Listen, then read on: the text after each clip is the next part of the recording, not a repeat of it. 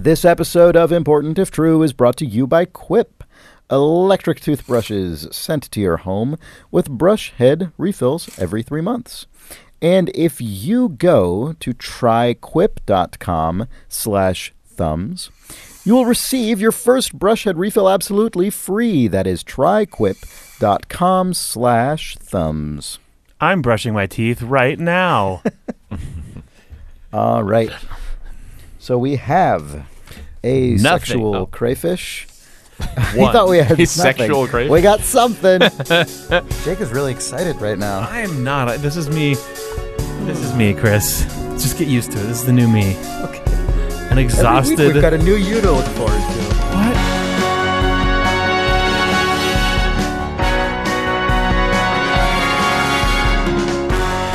It's March 30th, 2018. And this is Important If True.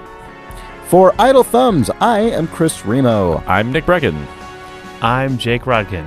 Hey, guys. Hello. Hey. Welcome. I feel welcome, Chris. I feel welcome from the warm tones of your voice saying welcome. I'm glad you didn't characterize them as dulcet, which I feel is an I hate overused that. descriptor of tones. I think that it's only ever used at this point to describe tones, nothing else. Exactly. That's That's true. the problem. Yeah. Yeah. Yeah. It's not. The problem, just people should just stop using it. Because this seems like the sort of thing where like you could get internet excited about, like, let's start using it to describe other things. No, incorrect. You should not. I don't want anyone to get excited about it. That's the exact sort of shit that people get excited about, though. I just think that You know that it's true. And this is Important If True. No, we're fine. Anyway, I mean, how do my tones sound? if someone were to start describing, not start, because I take your point, but I mean, if I was just in a conversation with someone and they offhandedly mentioned their sort of dulcet down pillow, for the record, I have no idea if that's an appropriate usage of dulcet, but I would. Oh, it is. They advertise on this podcast, Dulcet Down Pillows. Dulcet.com/thumbs. Dulcet down pillows. Great, my aristocratic great grand uncle. Yes. Of the Virginia down pillows. Yeah. Now that we've wrapped up that particularly worthless nothing, we have an email from Bo, who writes, "Howdy there, gents." From Bo who writes. Bo who writes. That's another. Sorry. "Howdy there, gents. I have a nasty problem I need help with desperately. How do you get glitter out of carpet, clothes, and everything? My fiance and I were sending wedding invitations, and she wanted to use glitter as a nice extra touch. I wanted to help out so she didn't have to do everything." You can already tell this is where things are going to go wrong. "I despise and have an irrational fear of glitter spawning from my sister when we were kids. With this in mind, I was trying to power through getting the glitter on the invitations and making sure it doesn't turn into a glitter bomb for all receiving them. Me being me, I dropped the big-ass tub of glitter in the middle of my apartment. Now there's glitter everywhere, and I mean everywhere. No. Once the gold glitter hit the floor, it turned into an explosion that coated everything. I cleaned up the initial dump, but I still find it everywhere in my life. I am going insane. I have cleaned and swept my place, washed clothes numerous times, and nothing seems to work. This has been a month since the self-induced glitter bomb happened. A month of hell. Please, any help from y'all would be greatly appreciated. I am slowly going insane from the gold glitter flakes that have infested my life. Thanks tons." Bo from Ohio. Thanks, tons of glitter. Bo, I have some advice before we get into the physical properties of the glitter and the glitter bomb that you unleashed on this apartment, which I think is probably where the meat of this question lies. But first, I think that we can solve this by looking at some verbiage choices here. I offered to help my fiance. Yeah. Was followed immediately by, "so I powered through." I think that might be where the problem was. Like, I can help. Actually, I hate this, and I'm going to do a really just smash and grab job on this. Yeah. Oh, oops, hoisted. Like, yes. I sympathize, but that's oh, totally. I actually homed in on it. Homed in, I should say. One of those. There's a little tip for you. You don't hone in on something. Mm-hmm. You could hone it though. You could hone your email. Hone it. I could comprehension hone skills. my reply to this email. Bo could hone his patience. His glitter handling word talk this week on Important If True. Hone your dulcet tones on Important If True. Call it the Hone Zone. Welcome. I will not. Yeah, I refuse. We can home in on a better title. We can definitely home in on a better title. We could than also the hone a Zone. better So what were you But homing in should on, we- Chris? Well, I was, No, we shouldn't. We should explicitly not talk about anything related to this again, and just accept what you were homing in on. I was homing in on the passage here in which Bo says that he wanted to make sure it doesn't turn into a glitter bomb for all of the recipients. And I just imagined just around the corner of one of the rooms in his home, A monkey's self-satisfied genie Oh, sort okay. of grinning and nodding and saying, yes, Yes, indeed. none of your these recipients will receive a glitter bomb. Yeah, exactly. Wish granted. Wish granted. Yeah, you were focused. You know what happens when you focus too much on the secondary. Well, if you're worried about the minute specifics of an outcome, yes. they will be met precisely. Mm-hmm. Yeah, you missed the glitter forest for the trees here in the Hone Zone. I totally relate. I mean, just on a minor level, I totally relate to this because even the seemingly tiniest amount of glitter is essentially infinite. My wife bought me a very nice anniversary card like a month ago. I remember noticing days earlier that there were just like some little bits of glitter on my nightstand, and I kept noticing it. I didn't say anything. I didn't like make anything of it. But your eyes kept looking at it, and you're I like, would "What the fuck is clean that?" them up, and then What like is the that? next night, I would just notice just more specks of stuff on my fingers or the area or whatever. And then eventually, I received the card, and I was like, "Oh, that's what this is." And that was just a single lightly dusted greeting cards, worth of this substance. I can't even begin to imagine an entire gold bag of glitter exploding into our apartment. That is essentially a pocket universe. When people say things like, oh, the number of grains of... I don't know what the hell people say about anything about atoms or the universe, but when people say things about like, oh, when the guy Right? Yes. has the chessboard and he tricks the king into giving him 1 grain of rice. He's like, okay, king, pay me this paltry sum of a grain.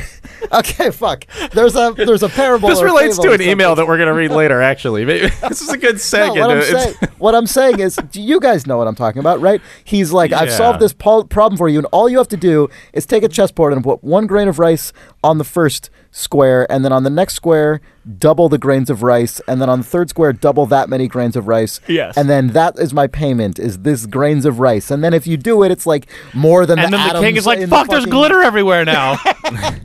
How did you do that?" And then he flourishes his cape and disappears with like a shitload of rice. in a puff of glitter. Yeah. Yeah. Then- oh, Damn it. Yeah, and it's always people often use that kind of geometric or exponential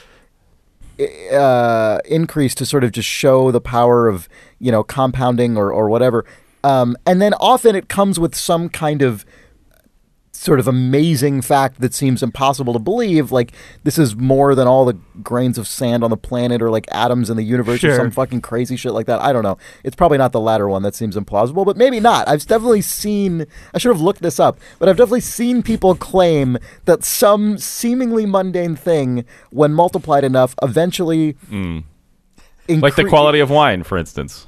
right, Yeah. like the quality of so wine. you need. There's just cameras filming Bo's apartment in slow motion as the glitter bomb explodes, and then David Attenborough shows up and says, "He will die alone." First, he delivers some. Sorry, I jumped the gun on that. First, he says, "There's more glitter in this apartment than there are some atoms in the universe," and Consider this. then he says, "Yeah, unable to find a mate, Bo will die alone." Left by his right. Yep.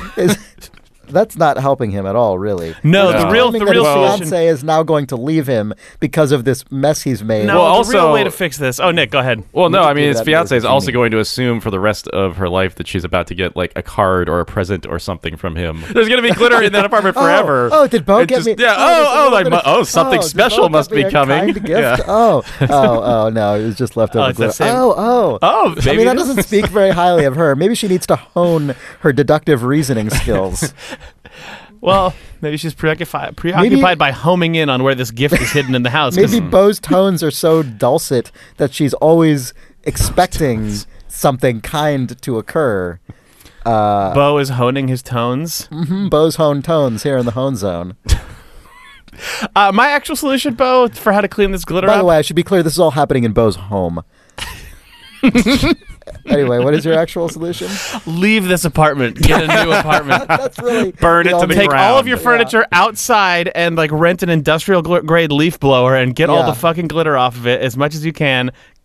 Figure out a way to hide the glitter that's in your apartment for the inspection, or just kiss that deposit goodbye Then- and get out while you can. Then start maintaining a long distance postcard based insidious campaign at the new tenants of your current apartment, where you imply that maybe there's sort of glitter that they might notice out of the corner of their eye, and who knows what that glitter could be, what that could portend. Send them some cards that you put a little like dust with a little gold glitter, so when Right. they move into the apartment, they're like, "That's where it is." But assemble those cards in your current apartment before moving, because I know, Bo, from the only point of data that I have about you, that if you try to You're put gonna glitter on a fuck it up. card, you're gonna Yeah. mess up your apartment. Yeah, So yep. do that before you No, move. it's true. Yeah, use this already ruined apartment as your staging ground. Yeah. Yeah. Actually, alternate plan: buy some spray adhesive and just gold glitter the shit out of every surface in your apartment.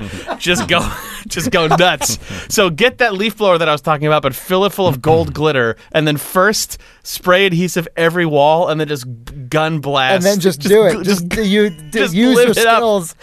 Yeah, you know you're good at one You thing. know what to do. I mean, that's a good one. That's a like lemons into lemonade situation. Yeah. I like that. Yeah. So are you suggesting he lives in that, or are you suggesting that's his final act before I'm move suggesting. out? Well, it depends on what you think of the outcome. What do you think the fucking landlord walkthrough of that's gonna be like? Yeah, I think the previous well, tenant left it like this. I don't think we're gonna give your security deposits coming back. I don't know, Chris. Remains to be seen. I think but- there's a curve. I think that. I don't know what the other ends of the curve are. There might just be an arc. There's a really it's a really steep curve, but up towards the top is the landlord or property manager coming in and just going, "Oh my god!" Actually, it's the arc of them saying, "Oh my god!" Right? Oh my god! Oh my god! Or just oh my god! Oh my god! And that's where you're like, you're paying me to take this apartment back. That's when you get married in that apartment, and then you Right. turn it into a successful Chapel. Chapel, yeah. But you're either selling it back to them for an amazing gain, even though you previously were renting it, or you're forced legally to buy the unit off of them because it's unrentable. Hopefully, in the call that you have to schedule the walkout and to put in your notice for move out of the apartment, your landlord is like, "Oh, so don't forget, make sure to clean up the apartment and sort of do get it back in working order and everything, set it all up." You're like, "Oh, don't worry, I've gone over every inch of the apartment," and say it really suggestively, and they're like, "Oh, okay, good, glad to hear that. Yes, you'll find this apartment will be sparkling when you arrive. I would consider it to be in golden condition." And they're like, "Yeah, did you put glitter everywhere? Because the notice that you sent saying you're moving out, like it had a bunch of glitter on it, and it's really fucking up my seems pretty desk. Like it's obvious, and I'm everywhere pretty in sure here I know now." exactly what happened. Yeah. Bo, I listen to Important If True. Yeah, I'm gonna go back to just move out though. I think you pretty much have to move out. I genuinely, given my experiences with glitter, I'm pretty sure You're gonna move out, and your new apartment is still gonna have like 70 it pieces fucking of will. glitter in it. It absolutely They never get will. rid of Yes, it will be So secreted. move like 3 times over the next 2 years, and you might get rid of like 90% of the Yeah, glitter. this is the opposite though from the. God, I think about this so often. This is the opposite of the sort of Adams in the universe thing. It's the other one of like you can never get rid of stuff because there's always going to be at least one particle of the right, where thing. you've gotten rid of forever. 50% of the glitter, 50% of the glitter, 50% of the glitter. Exactly, Eventually that yeah. averages down to there's at least one stupid gold fleck that follows you until you die. Yep. You're never getting rid of it, Bo. It's this mistake will haunt you till the end of your days. I'm sorry. Good luck, though. All right, we have an email that came in from Ollie. Actually, I don't remember if this might have been a tweet from Ollie or something. Oh, this is just our friend Ollie. Yeah, you can just say Never mind. I Ollie forgot this was writes. Ollie Motz. It just says Ollie writes, and I Yeah. assumed it was a reader, but this is our friend Ollie, who I guess is a reader. Anyway, I don't know. Leave me alone. My dulcet tones are failing me. This was an article about a crayfish species. I couldn't believe it. This is amazing. This is actually important if true in the most classic This is means. absolutely important true. if true. Yeah. And it seems to be true, which is inconceivable to me. This So- might actually be how we die. Twist ending against all odds. Yeah. So this is an article from the New York Times entitled "This Mutant Crayfish Clones Itself and It's Taking Over Europe." This is a species called the marble crayfish. Before about 25 years ago, the species simply did not exist. A single drastic mutation in a single crayfish produced the marbled crayfish in an instant. The mutation made it possible for the creature to clone itself, and now it has spread across much of Europe and gained a toehold on other continents. In Madagascar, where it arrived around 2007, it numbers in the millions and threatens native crayfish. The crayfish lay eggs without mating. The progeny were all female, and each one grew up ready to reproduce. In 2003, scientists confirmed the marbled crayfish were indeed making clones of themselves. For nearly 2 decades, marbled crayfish have been multiplying like tribbles on the legendary Star Trek episode. So this is a crayfish that every single instance of this crayfish species is a clone of the same female Yeah, it marbled can crayfish. just dump hundreds of already fertilized eggs that turn into Yeah. additional crayfish. Yeah. Apparently, it's like close enough to the crayfish that it came from that male crayfish can try and mate with it, but it does nothing because Yeah. they're actually sexually incompatible. This Right. is just They can, this is an yeah. asexual only crayfish that mutated just enough off of an existing normal species Yep. that it can just go nuts. Yep. Yeah, they can hone their bone skills in the bone zone as much as they like. Say scientists. As- Yeah, but it makes no difference. The act. the article postulates that the mutation might have happened in an aquarium or like in a zoo. Yeah, it possibly happened in a German aquarium. We're But not just exactly like crayfish sure. started going crazy. Yeah. And then they were like, "Oh, these crayfish aren't having sex. This is just the same crayfish They're multiplying a billion Yeah. times." Yep. And then they started making their way into pet stores. People started buying them, put them in a tank, and then like, I have like a dozen crayfish now. Then people would just dump They them would in a just lake. dump them in a lake, and then they would further multiply. Yeah. Oh, it's crazy. It's like what if the ant population gets replaced with crayfish? That's like what this freaks me out. I agree. I was reading this article, and Because they're huge. They're not small creatures. Yeah, they're no. like they're real. Reading this article At least we can eat them. genuinely scared me. That's true. We can't eat them, but not fast enough. That's for sure. I mean, these things. You read this, right, Nick? I mean, Yeah. they lay hundreds of eggs at a time. Well, what I'm trying to figure out is could we somehow genetically modify this species such that it eats glitter, and then introduce it into Bo's It's a ecosystem? Bo's apartment. That's it. God. Classic Attenborough disaster. Like scientists have introduced this species into this ecosystem, trying to get rid of this horrible thing Yeah. that we've caused, thereby That's causing another basically- horrible thing and You are ruining the Earth. essentially describing Australia. Yeah, right. That is how the continent and country of Australia worked. And that is why Australia is now, I think, super hyper protectionist in terms of animal life. We have to preserve this monstrosity Well, that it's we've just wrought. like, fuck, do not let it get any more fucked up and weird than it currently is. Like, I believe that's what There's happened. no way that crayfish is going to not show up in Australia, if only because it creates a land bridge out of dead crayfishes that it can just walk there. We must. My sisters will make it to the promised land. Yeah. The article describes them as surprisingly resilient as well, where it says like any water source they're dumped into, they just Yeah. keep barfing out eggs. Yep. So this article was genuinely terrifying to me for all the reasons that are pretty obvious, and Jake, that you stated, which is that... And Nick stated, where they must create land bridges of themselves to find and devour all glitter in the world. That's true. That part's okay. And then they're like, oh, I'm covered in glitter now. Yeah. I mean... Oh, God damn it. Well, fortunately, I'll have infinite children, so I'll be able to spread the glitter out among all of them, and eventually it'll be gone.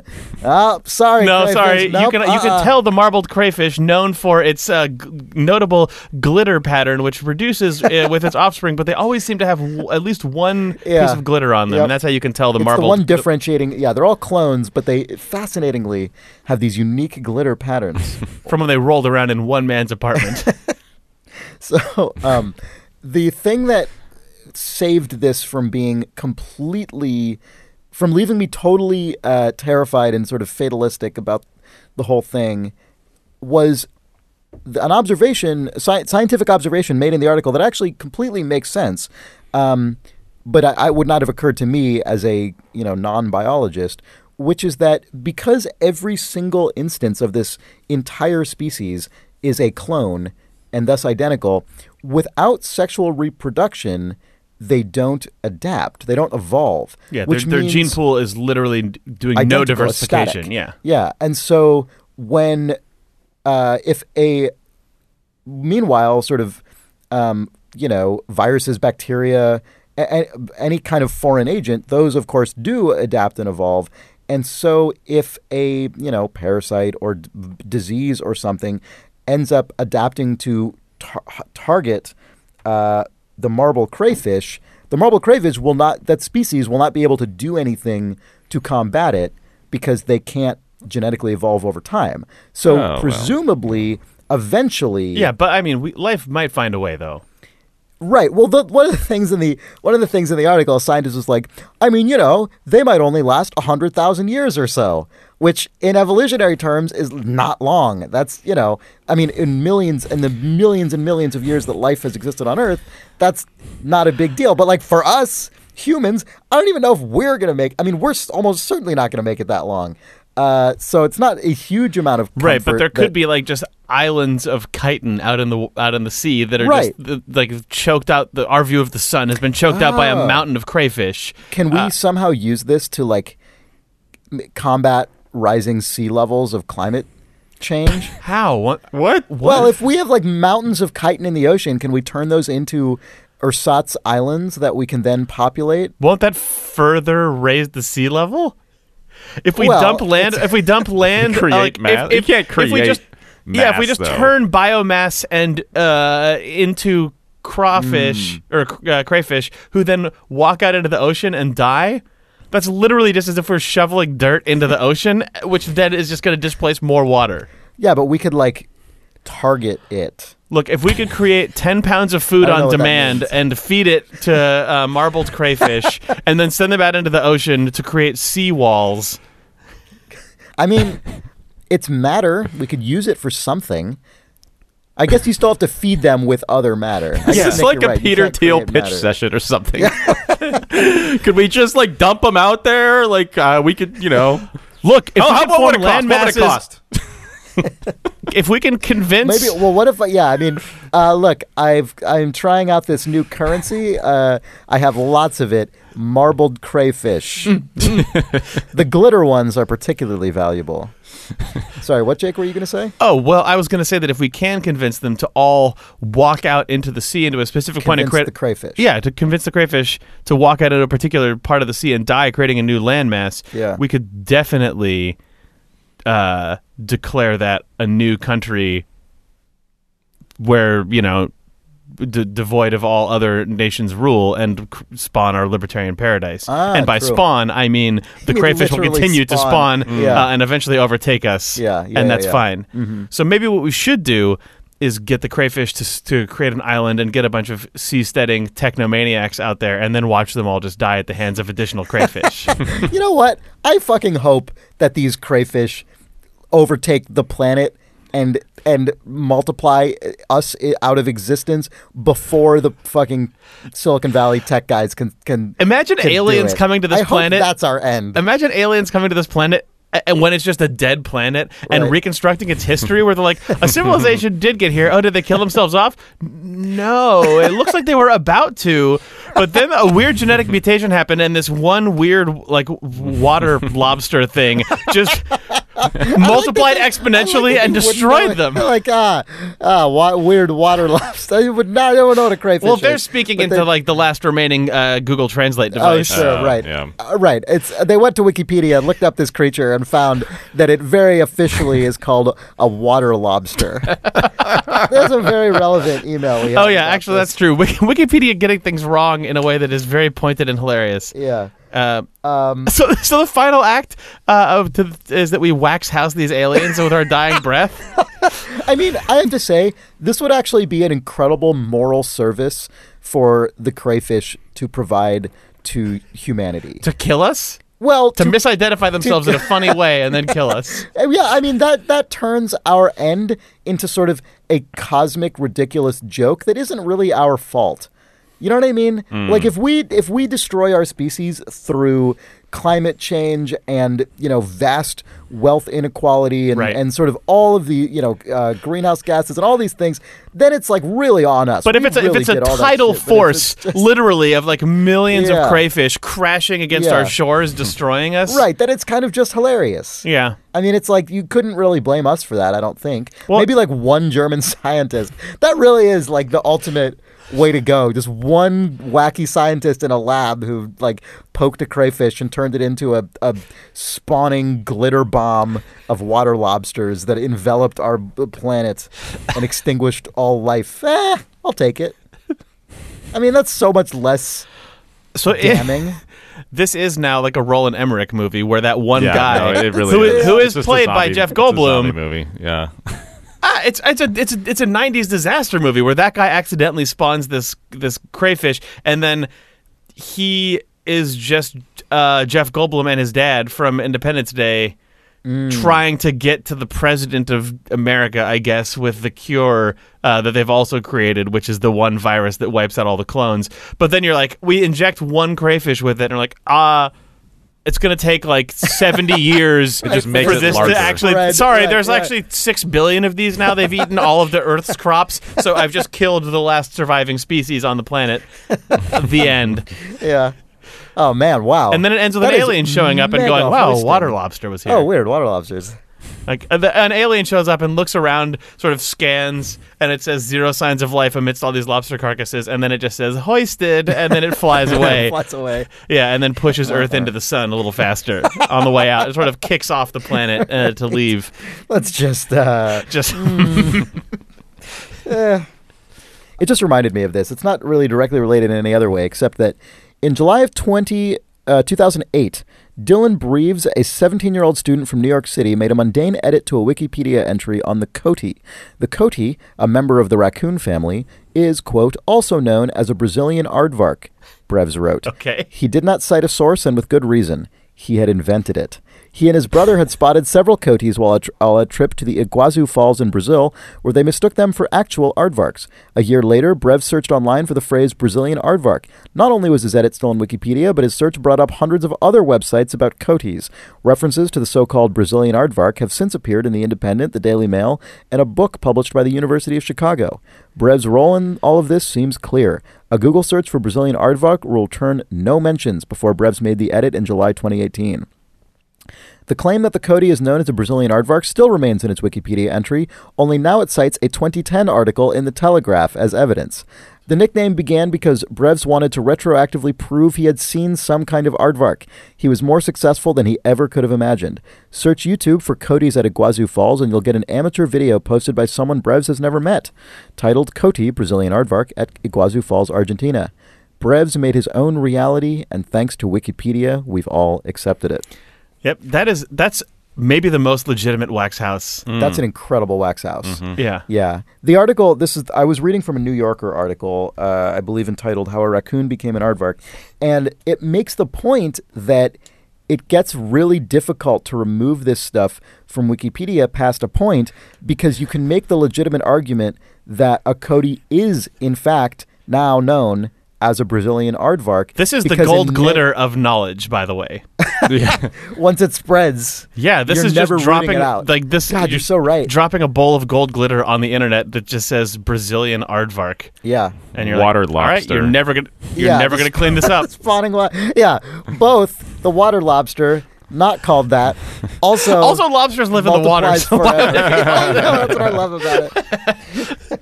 yeah, much like Bo's glitter bomb and the German water lobster. The German water lobster, very good. Let's get that going. Let's refer to the marble crayfish as the German water lobster. Yeah, Let's get someone to add that to Wikipedia. Don't do it subtly. Don't do it with a lot of. I guess we can. Now that Don't we've put mention it out on a there, podcast. People are into or anything. Don't tell anyone you're going to do this. Don't tell anyone else to listen to this podcast. Yeah, actually, it's just you, listener. don't do it, but know that it could be true. Alexa, edit Wikipedia article for marble crayfish to read German water lobster. She's not going to fucking do it, but maybe she will. That would be really cool. The number of Alexas that turn on whenever you do this on the podcast is actually surprisingly high, I think. Google Home, tell Alexa to edit. Oh, wait, you don't say Google, you say, hey Google, tell Alexa, edit Wikipedia article for water lobster. Fuck, I can't. My brain is. You've already done it. The change has already been made. It's like, okay. Water great. lobster. Fuck, I can't. Is what that's going to say Article now. does not exist. Yeah. Creating article water lobster. Editing article water lobster. Hey Siri, delete this podcast. Can you get so tired that your brain just kind of just gives up? You look really pained, Jake. What did you do there? Did you hit your funny bone elbow bone? Yeah. Oh no. Sorry. Wow. Everything's fine. Good. Well, that's a Oh. relief. Sorry, what were you saying, Chris? Oh, nothing. Can you get so tired that your brain turns Just like off? stops. I Oh. feel like I'm close to it. Yes. That's dying. True. Oh. Yeah. Oh, yeah. I mean, or sleeping. I guess your brain stays on. When you sleep, your brain goes into like overdrive. When you sleep, your brain just puts the pedal to the metal. That's when the exciting stuff happens. That's like how. By which you that's mean like that's how, when like your happiness is capable That's of like being a weird, experienced. like That's like how educational. children are taught. Yeah. Yeah, exactly. Yeah. It's how children are made to be excited about learning about. When you science go of to sleep, there's a Now that's when things get yeah, really it's interesting. All right, we have a shout out. We have two shout outs. Wow. Two shout outs. Wow. Yep. And here's one of them from Sarah. Yes. She writes, I'm David. I'm on my favorite podcast. Happy birthday, friend. Hope it's awesome and you have a great day. Super proud of your racing improvements. I know you'll only get better. As the renowned artist Bill Wirtz would say, I don't have enough time to say the things I want to say, to do the things I want to do, or to be like you. Hope you've enjoyed your birthday shout out from a stupid little girl whose opinions don't matter. Dried cranberries sriracha. Wow, that is a harsh self-conception contained in this shout-out. I imagine it's a reference to something meant lovingly. I'm sure it is. I can only hope it is. Or this is a window into something terrible. No. That said, if you would like to purchase a shout-out for a window into something terrible, please head over to store.idlethumbs.net and we will gladly provide that dark window. That we will read the shout-out through a glass darkly. But this one was not that. It was for David, and it is his birthday soon. And what better way to celebrate it? It is his birthday soon. Look, Jake, Maybe. this is what I have in my life, is reading things on a podcast Weirdly. with affectation. through a podcast. Weirdly, A podcast weirdly. That's got to be the name of a podcast. Yeah, why not? I guess it's probably not. Make that podcast. Advertise it on this podcast through its shout-out. Throw it People out won't on know that. that it's a podcast that you're talking about. They'll think it's us They'll just think talking it's a about our own continuation bullshit. of this shout-out.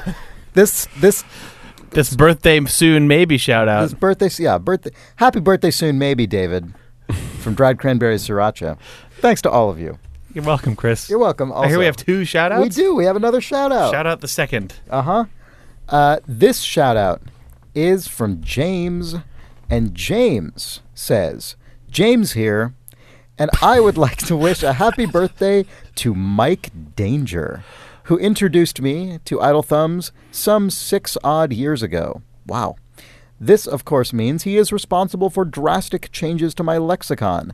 So while I might be thankful, my coworkers who continue to be confused by constant Goldblum laughs and proclamations of endless hoistings may regret his actions. I find it cause to celebrate, though. So hey, Mike, thanks to all the good times so far, and here's to many more. It's a double birthday shout-out. Man, that means like 2 people have birthdays soon. What Who'd are have the thought? odds? Yeah, crazy. Wow. Good Lord. You'd think that would never happen because there are 365 days in a year. Yeah. And only like a few people around. There's only like these 2 people. So, And I guess they're friends and us. But that's still not even that many given how many days there are. When you really think about it. there's hundreds. Yeah, There's so many literally days. hundreds. That's way more days There's than like there 400 days. I mean, not that many, but like pretty close to 400. Yeah, within the bounds of this episode, there are only like 9 people that exist or something total, I think. Yeah, and like billions and billions of water lobsters. Yeah. But I expect that they all have the same clones. birthday. They're clones. So their birthdays are bullshit. They don't even have birthdays, Chris. They're worthless days. That said, if you are a water lobster interested in purchasing a shout-out, visit store.idlethumbs.net. If you would like to celebrate your collective birthday for your Omnimother, head over to store.idlethumbs.net. But this shout-out was for Mike. I was going to say it's for James, but it's not. It's from James for Mike Danger. I hope that's his actual name. I'm going to guess it's not. I'm going to guess it is. Okay. Only one of us can win. You don't know that. We might be living in a quantum universe. Thanks. If you would like to shout out, head over to store.idlethumbs.net. Welcome back. I feel welcome, Chris. I'm so glad to be back. Good. I'm glad. Nick, are you glad to be back? Yeah, of course. I'm always glad to be Okay. back. All right, I'll take that. Nick loves being back. It's one of his traits. Yeah. Whenever we're back, I'm like, Nick's going to like that. Okay, we have an email from...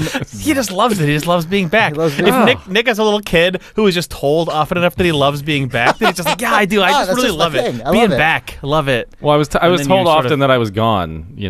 Just but then you're but back. then I'm and you're like, back. I'm back. Yeah. Yeah.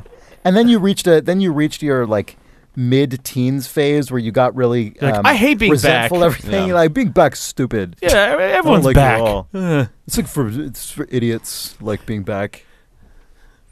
But now you're an adult, so you've grown like- in. You're like, Now I like being back I- on my own terms. I appreciate being back in a healthy way, Yeah. a healthy, well-adjusted way.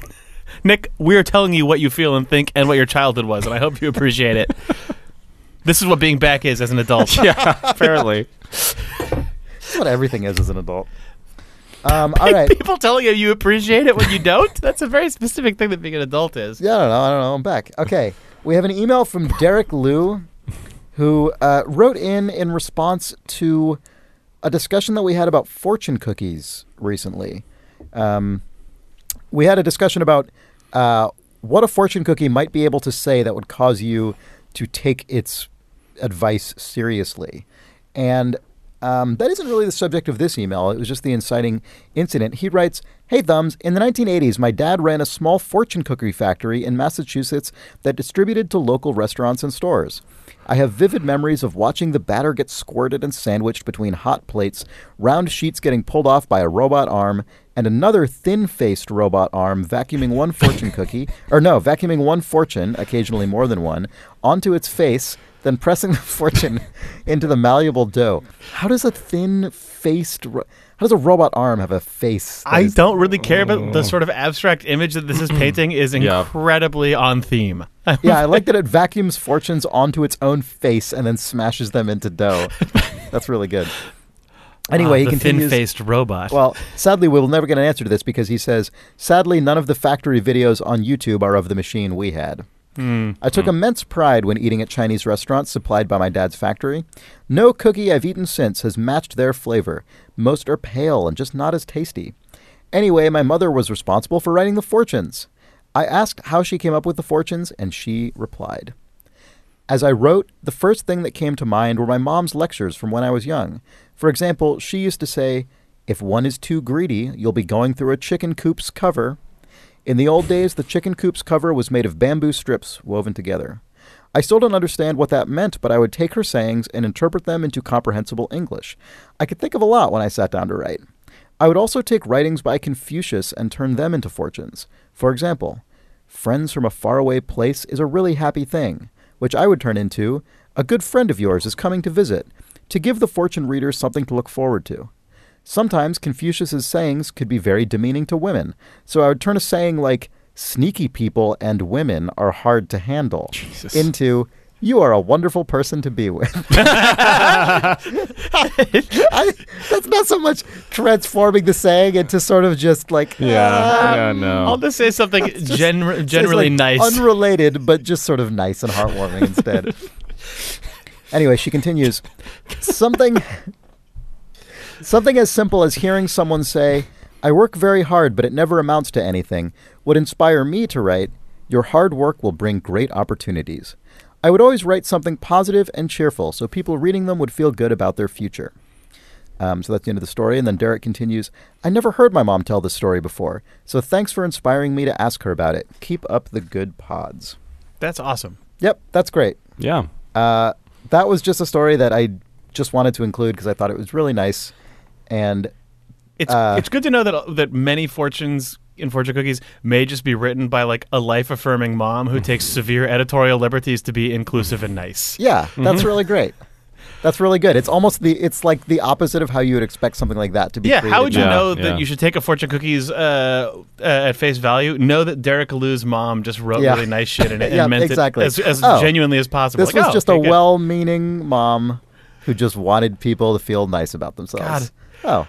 What's this thing about sneaky people and women? You are nice. Oh, yeah, I like Control you. P. Yep. Confucius says tweet. redacted. God, what if you got a fortune cookie and then inside of it there were just redacted things like, shit. It's like, you will receive a visit from. Oh shit! Jesus, Freedom of Information Act fortune cookies. I wonder what the reach of a given local fortune company like this is now. I would suspect that now there aren't any such companies fewer like with this. wider There's reach, probably like 3 in the whole country, and they each cover basically an entire region. I would guess that it's probably something like that. Yeah.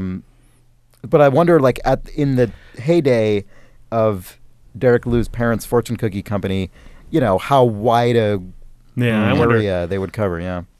And whatever became of that thin-faced robot, I wonder. Redacted. That's the sound of it sucking things onto its face. Yeah. Right. That's a really good image because I have no. I know. I just sort of imagine it like I don't even know how to explain the image that's in my face. Yeah. In my face. I sucked an image up into your face and then smashed it out onto this podcast. I can't actually. It's indescribable. We actually have another story that is from about a thin-faced robot. Well, may well be. This is a more generalized. This is another first-hand experience-driven email. And this is more broadly kind of just about a lot of what we talk about on this podcast as opposed to a particular discussion, I think.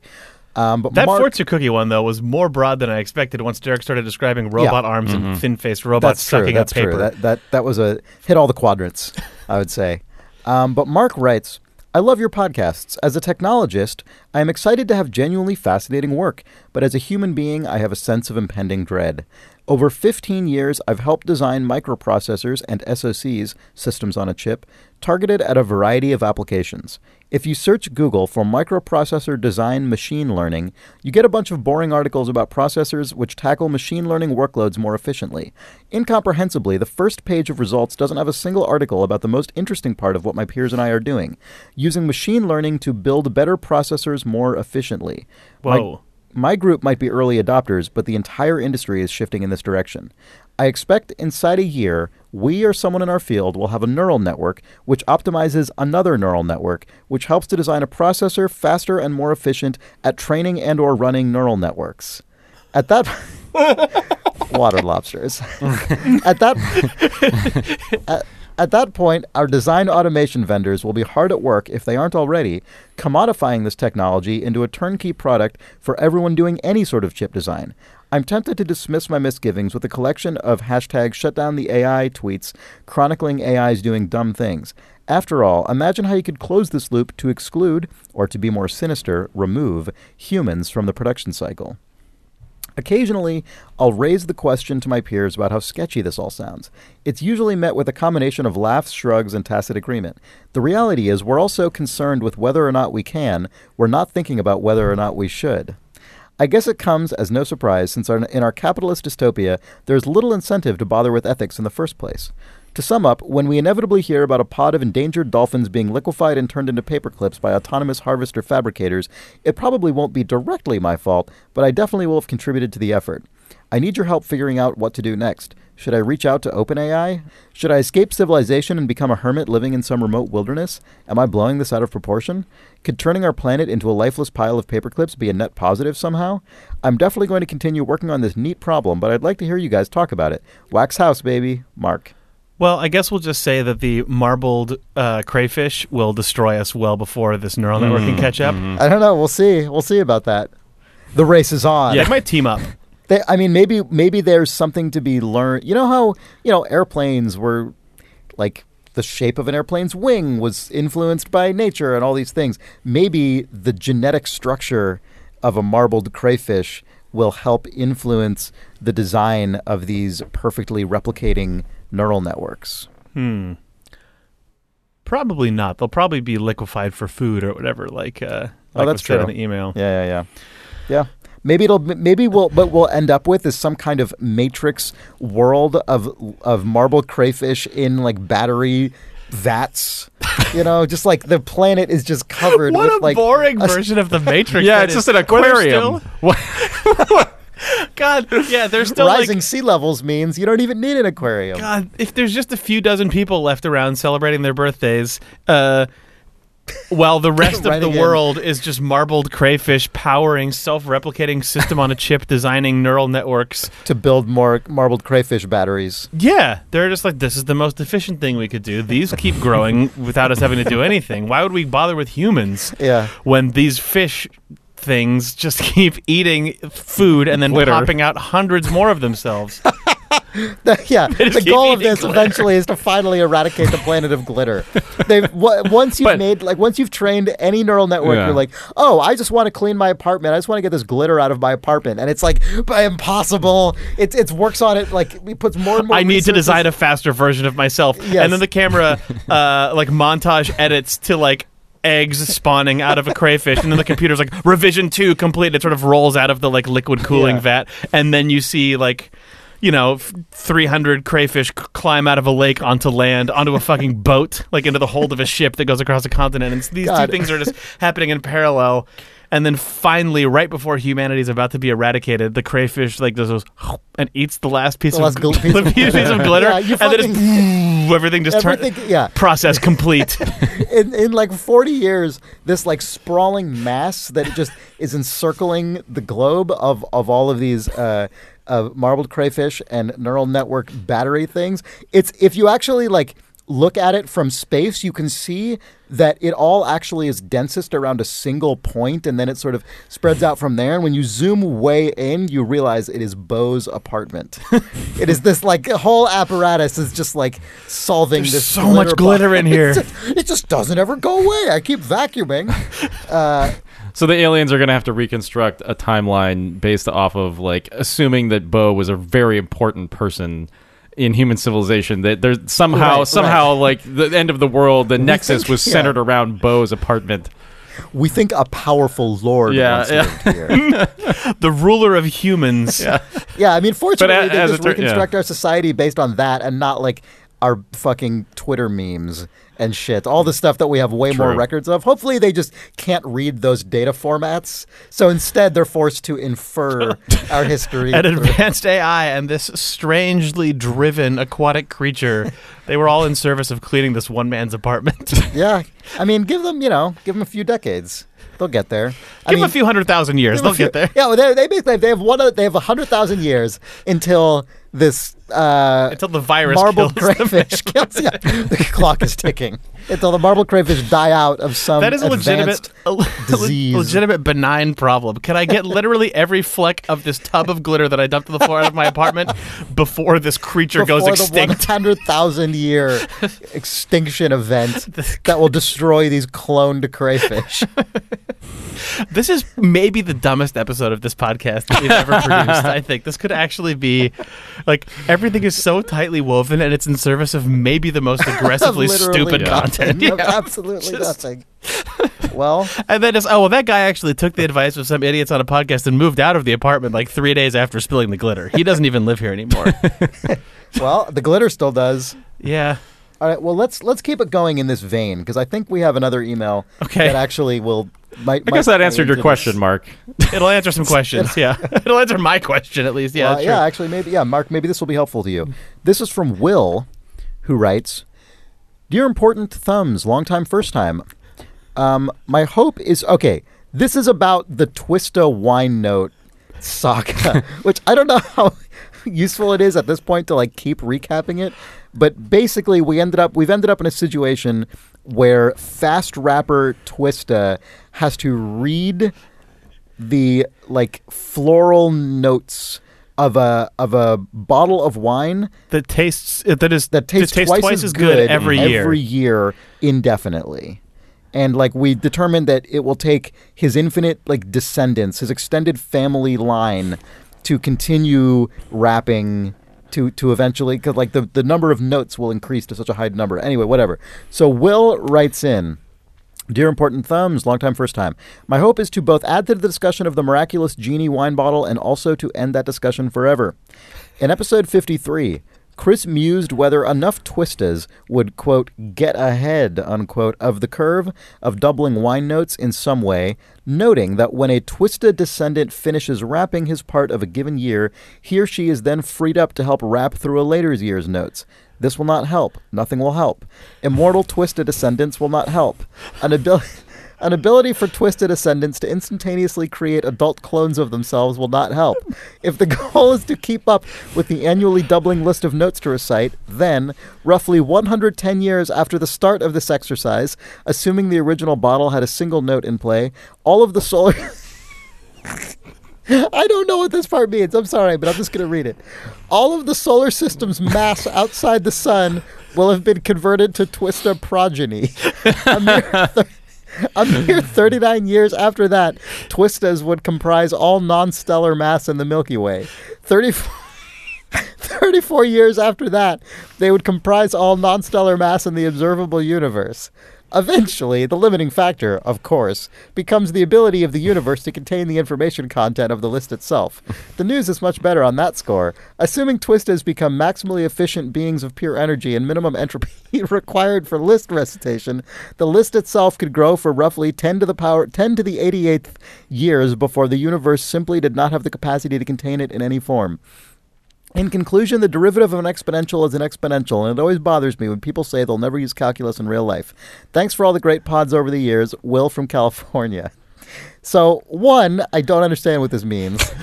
But it's really related to me saying that as soon as you start talking about anything growing, people are instantly like, well, as you can see, this is more atoms than exist in the observable universe. So literally the exact thing that I said was going to happen, happened, and I still don't understand what it means when he says that.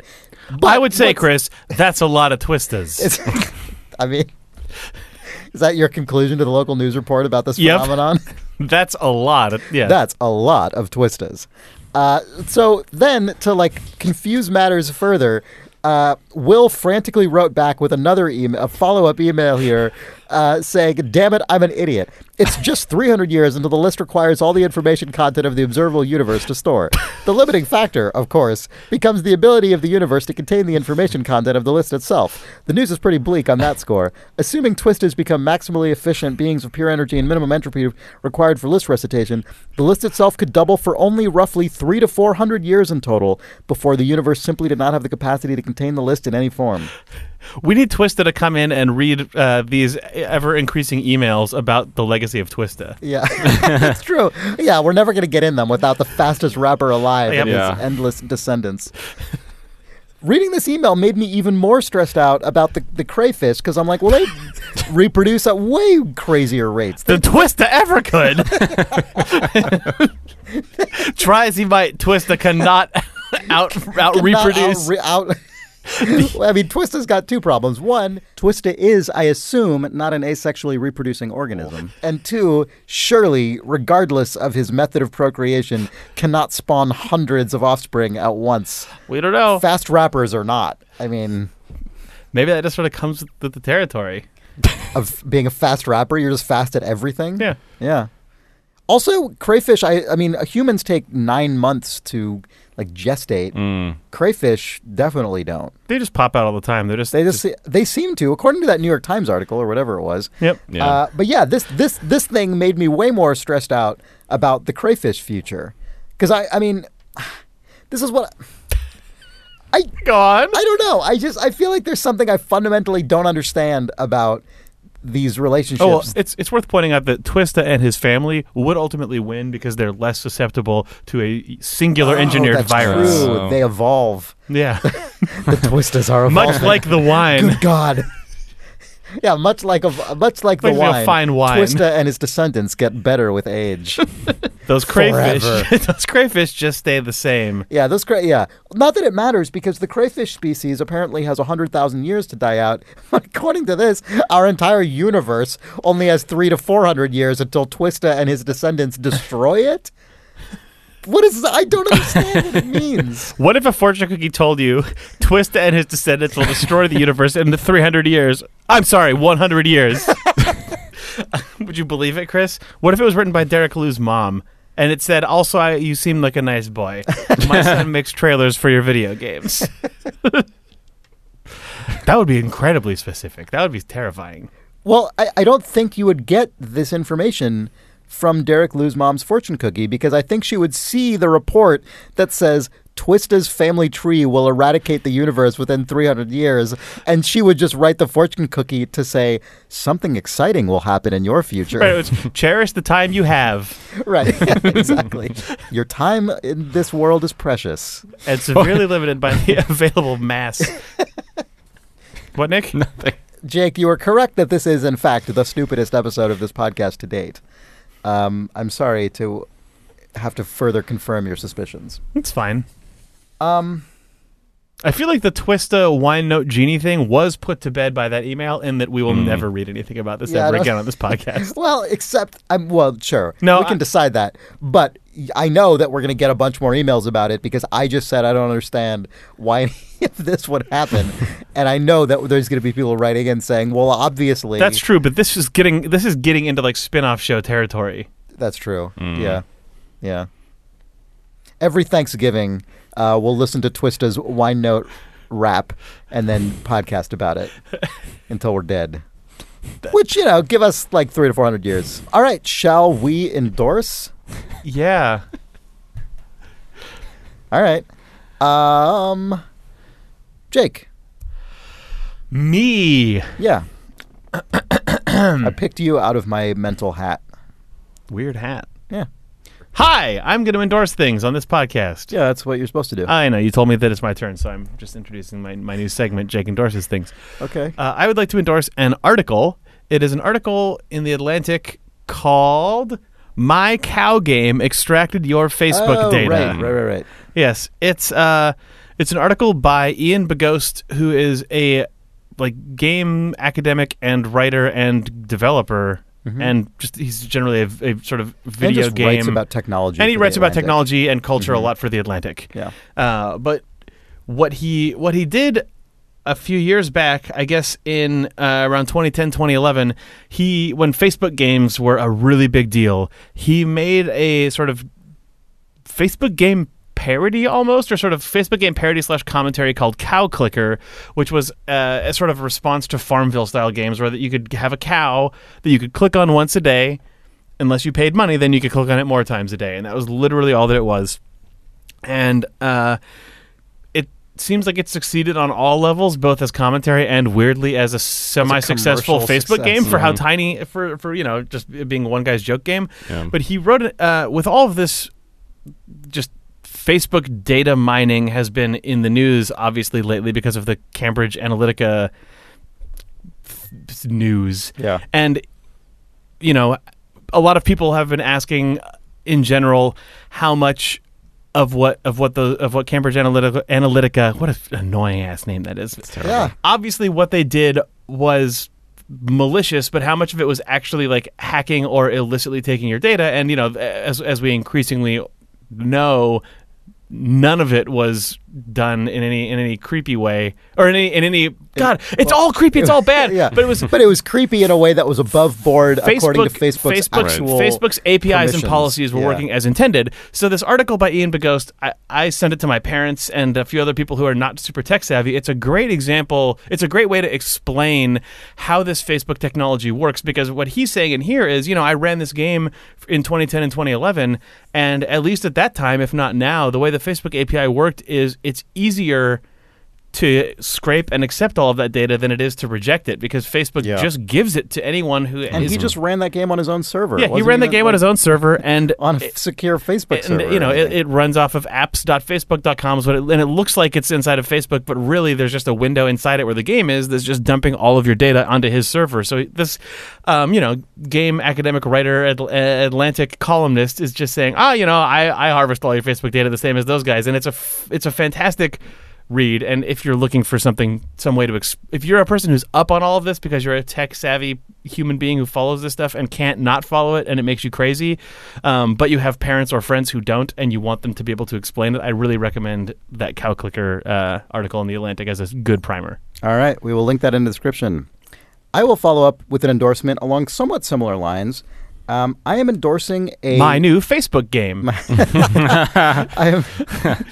I am endorsing a story in The Guardian, which is called "Why Silicon Valley Billionaires Are Prepping for the Apocalypse in New Zealand." So this is a story focused largely around the activities of Peter Thiel, who is a figure we have, without context, sort of included in our outrageous recent sort of fictional explorations of the absurdities of Silicon Valley tech billionaires. He's shown up over this show many times. Yeah, and we never really explained who he is. He's in the he's blood. a venture capitalist Yeah. who is super wealthy, and as far as I can tell, those guys basically seem to see themselves as like a member of a superior parallel race of humans, essentially. And the reason this story was, I stumbled upon this actually, completely coincidental to us just goofing on Peter Thiel all the time. It turns out that he is maybe just as, his actions are maybe just as outrageous and sinister as we portray them to be on our podcast. He's essentially sort of conned the New Zealand government into giving him citizenship in exchange for a vague promise to invest in a bunch of New Zealand tech companies, which he never seemed to bother to do. But now as a citizen of that country, after spending like 12 days there or something, and has bought massive tracts of land, which he is using to turn into essentially an apocalypse like safe zone, which includes a panic room and all kinds of other shit. And apparently New Zealand is like the favored land of weird billionaire survivalist guys who see it as their post-apocalypse haven, essentially. It's a very strange thing. I hope they're all going there because it's where they made Lord of the Rings. Actually, Well, yes. yeah. Apparently, Peter Thiel is obsessed with Lord of the Rings. Oh, right, because he owns and the company named names his shit Palantir, after right? He's Lord named of the many Rings. companies after Lord of the Rings, yeah. Yes. Oh. And is obsessed with New Zealand and loves Lord of the Rings. The whole thing is like more outrageous and cartoonish than you could imagine. Also, do either of you guys know who Jacob Rees-Mogg is? No. All right. No. I do, because I very closely follow British politics.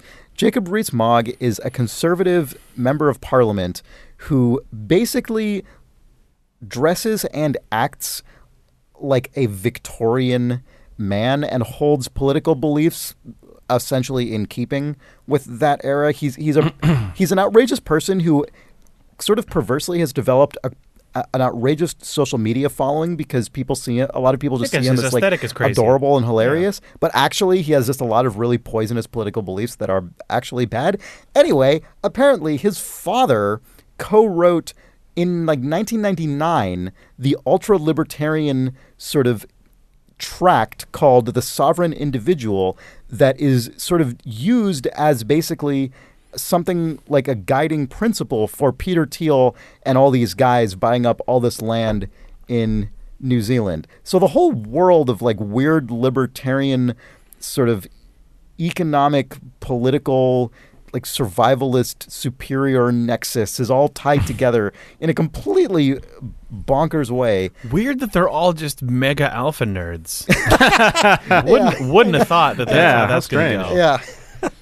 Anyway, I will link this strange article, and you can read it. And it's a reminder that all this stupid crap that we joke about is kind of happening.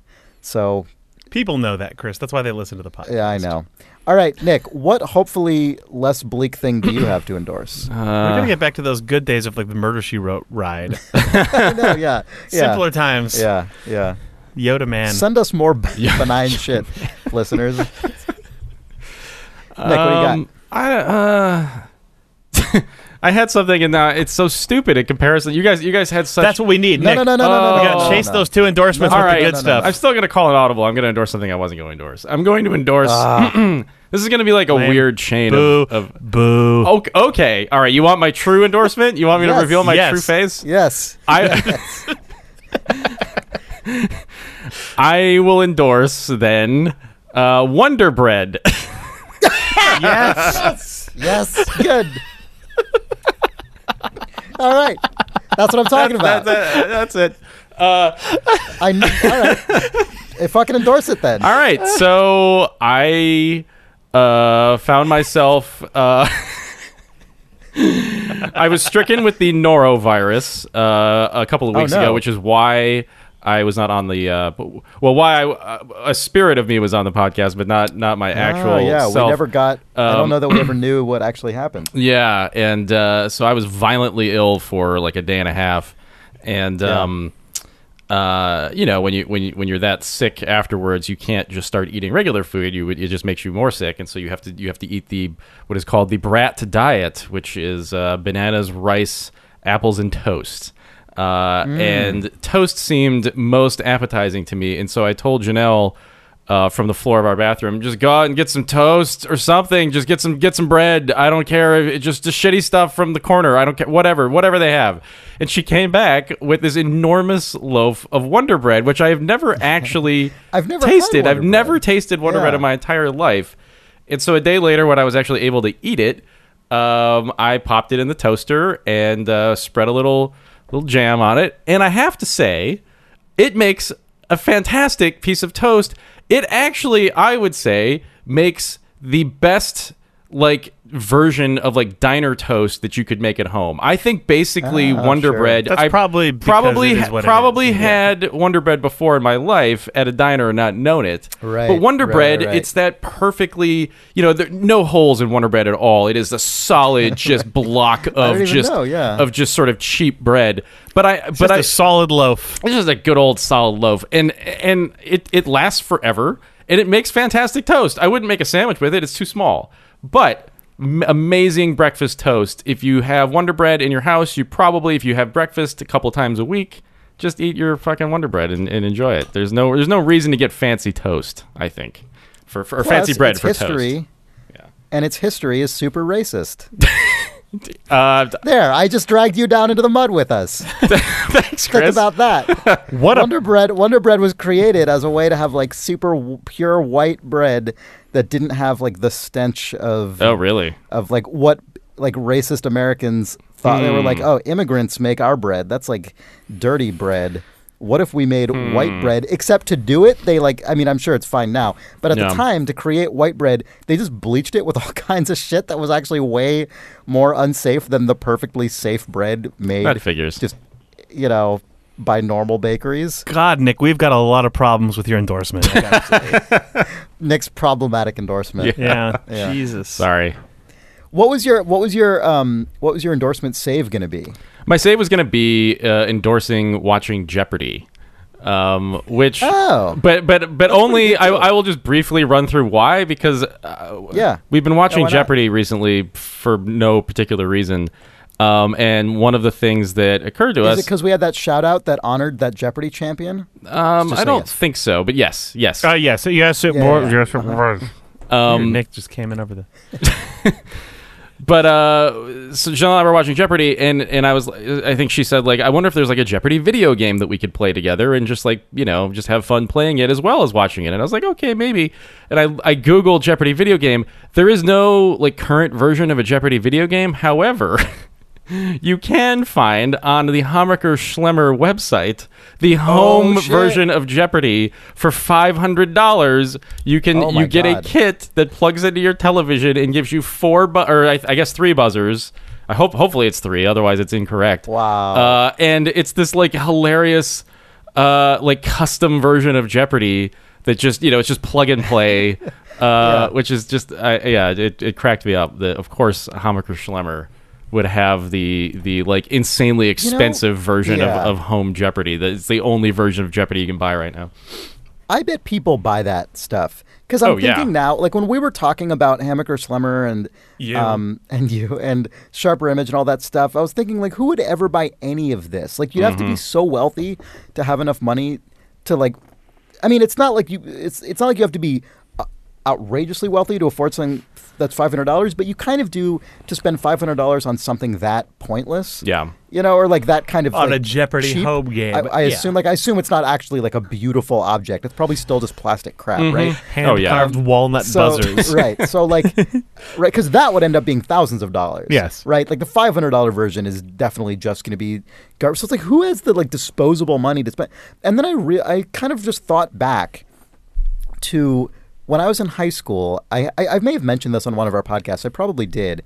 But I had a friend, and he was really great. He was like a math genius. But his father was the Juice Man from TV. Wait, like what? Infomercial Juice Man, if you guys ever... Yeah. Wait. You ever saw the Juice Man on infomercials? Yeah. That, for some period of time, his son went to my high school. Wait. And I went to their house one time. And it was this like, I mean, it's probably still to this day the most impressive house I've ever been So is in. your worldview that like everyone's probably friends with the guy whose dad is the Juice Man? Because that is not representative of America. What? Okay. Why would I claim that? Well, because you're like, I wondered who are there enough people out there to keep these in business? Who buys this? And then I remembered, well, my friend, his dad was the Juice Man. No, I just mean, I'm just thinking of like who was Let's assume that the Juice Man kept him in business. Let's assume that it's his birthday demise. No, that's not my point. I'm just saying that like he'll be getting the Jeopardy home That's game. not, no, I'm just saying as a gift. I'm just saying I was trying to remember like the stuff they had in their house, and like, I mean, they had stuff like. Did you guys ever play like Dance Dance Revolution? Mm-hmm. Yeah. They had like the pads for that and stuff. Like the they hard had, pads or the soft mats? I don't remember, but I just like they just had stuff in their house. Yeah. That I'm was, going to like, assume it's like the hard ones, like the good yeah, ones. maybe. I just remember they had stuff in their house that's like, when I think back now, like I didn't know other people who had like just. It's not like everything they had was outrageously opulent, but it's like, they had enough money that they could just, if they saw something like that, they could just buy it. Right. And it's no big deal. So like that's who's buying the Jeopardy at home thing. Because I remember, and Nick Brecken, who secretly surely bought it and did is you not buy it? admitting to it No, right now. I did not buy it. Oh. He bought it. Right now, me calling Nick out on that means that he's going to go, and when the delivery shows up this afternoon, he's just going to quietly throw it in the garbage and never tell anyone that he bought it. God, I had an experience the other day of being, not the other day, actually, this was weeks ago at this point, of being in a hotel bar and Jeopardy was on, and I knew like every single answer to every question. And I was like, man, I should like go on Jeopardy. I feel like Jeopardy's gotten more dumb. I think it maybe has gotten easier. And also, Jeopardy, I watched Jeopardy and Wheel of Fortune back to back because we were on some restaurant bar I was in, and it's just like Jeopardy and Wheel of Fortune both feel like what was the name of those DVD trivia games. Seen it. They Seen feel It, like yeah. fucking Seen It now. Where like a clip from a movie will play and that's the clue, or Right. like, and it's just like, what does this famous character say, or what is this character's name? And then it just shows Arnold Schwarzenegger saying "Terminated," and you're like, "Oh, the Terminator!" Like, I was fucking shocked Yeah. by that. And maybe I was watching a weird I'm version sure of that those if shows. I actually were to go on Jeopardy, I would get my ass handed to me. Like I'm sure. Also, that, it could just be that we're adults. Yeah. I mean, that's When part you're of a it. teen or younger, The episodes definitely vary in difficulty. Some episodes I I'm like, oh assume my that they god, do. I know everything. In other episodes, Yeah. I feel like a baby. Yeah. I'm sure that's Okay, true. that's I'm sure probably if I true. actually watched Jeopardy regularly, it would not you would be understand the the same. arc of it. Yeah. But because I haven't actually watched Jeopardy, like Jake, to your point, because I haven't actually watched Jeopardy since I was in like actually just in a different phase of my life. Yeah. The difference was shocking. Yeah. It was just surprising. You should go on Jeopardy, Chris. I mean, I shouldn't actually go on Jeopardy. But anyway, those are our endorsements. Let's petition to get Chris Ramo on Jeopardy. How do you even do that? Is that just like a thing? You can, I don't even know that's- the first phase of it is just an online thing you do now. Oh, that's fine. Yeah, you take a thing online, and then if you pass that, I think you'd have to go down to the Yeah. studio for the something. The problem is guaranteed. Like because I just said that. If I ever went on Jeopardy, I would get so yeah. fucking Oh, yeah. demolished. You'd Like be Wolf the laws Blitzer. of the universe would require that I would just be destroyed, and I would look like an idiot. Yeah. It would be a disaster. Yeah. The categories are sports, Yeah. other things you don't Yeah, care I about, know. things you hate to the point that Yeah. you've avoided for 10 years, things you don't want to talk about on TV, and the one category that'll make you feel good, but the last couple answers are the specific things about that category you don't know. And you're like, God, what? Damn it! Yeah, yeah. Did you guys see that clip about the nerds on Jeopardy who could answer every question on the board, and then they got to the sports answer, and not one single person on Jeopardy knew any of the sports answers? God, good. Yeah. It That's was amazing. really, really good, but also that would be me. Like literally, that would be me. I didn't know a single one. I didn't even know the $100 one or whatever the first one is, 200, whatever it is. Like I didn't know any of them. So, I mean, I thought the clip was hilarious, but also secretly inside, You're like, I oh, knew that's that me. I would have been equally massacred. Yep. So whatever. Also, Alex Trebek got really salty at all these nerds for not knowing any of the sports answers. Well, Alex It was Trebek is really, generally really good. a weird, salty guy. Yeah. Yeah. So that's good. I'm gonna sort of like I don't know if I have enough data or experience to second your endorsement, Nick, but I think I'm gonna go ahead and second your endorsement anyway. Sure. All right, well that's it. That's it for this week's episode of Important If True. Thank you for joining us. Please send in your questions, your problems, your quandaries to questions@importantiftrue.com.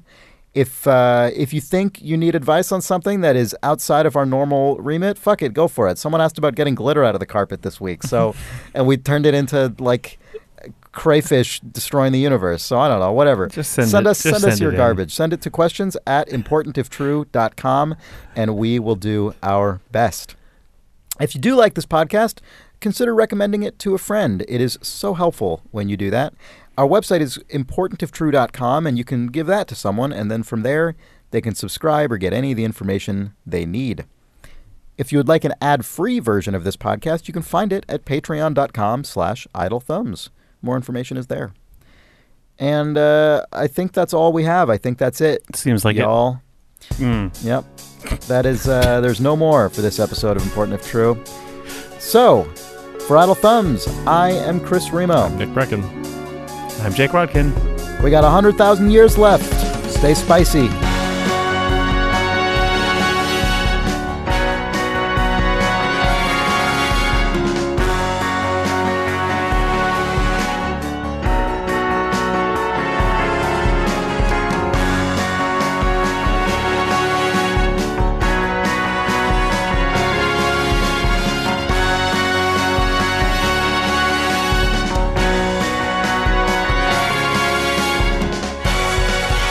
Chris, I have a thing you may want to re-record. It's one tiny thing that you said. You said, I don't think Twista reproduces asexually. You're right. No, you're right.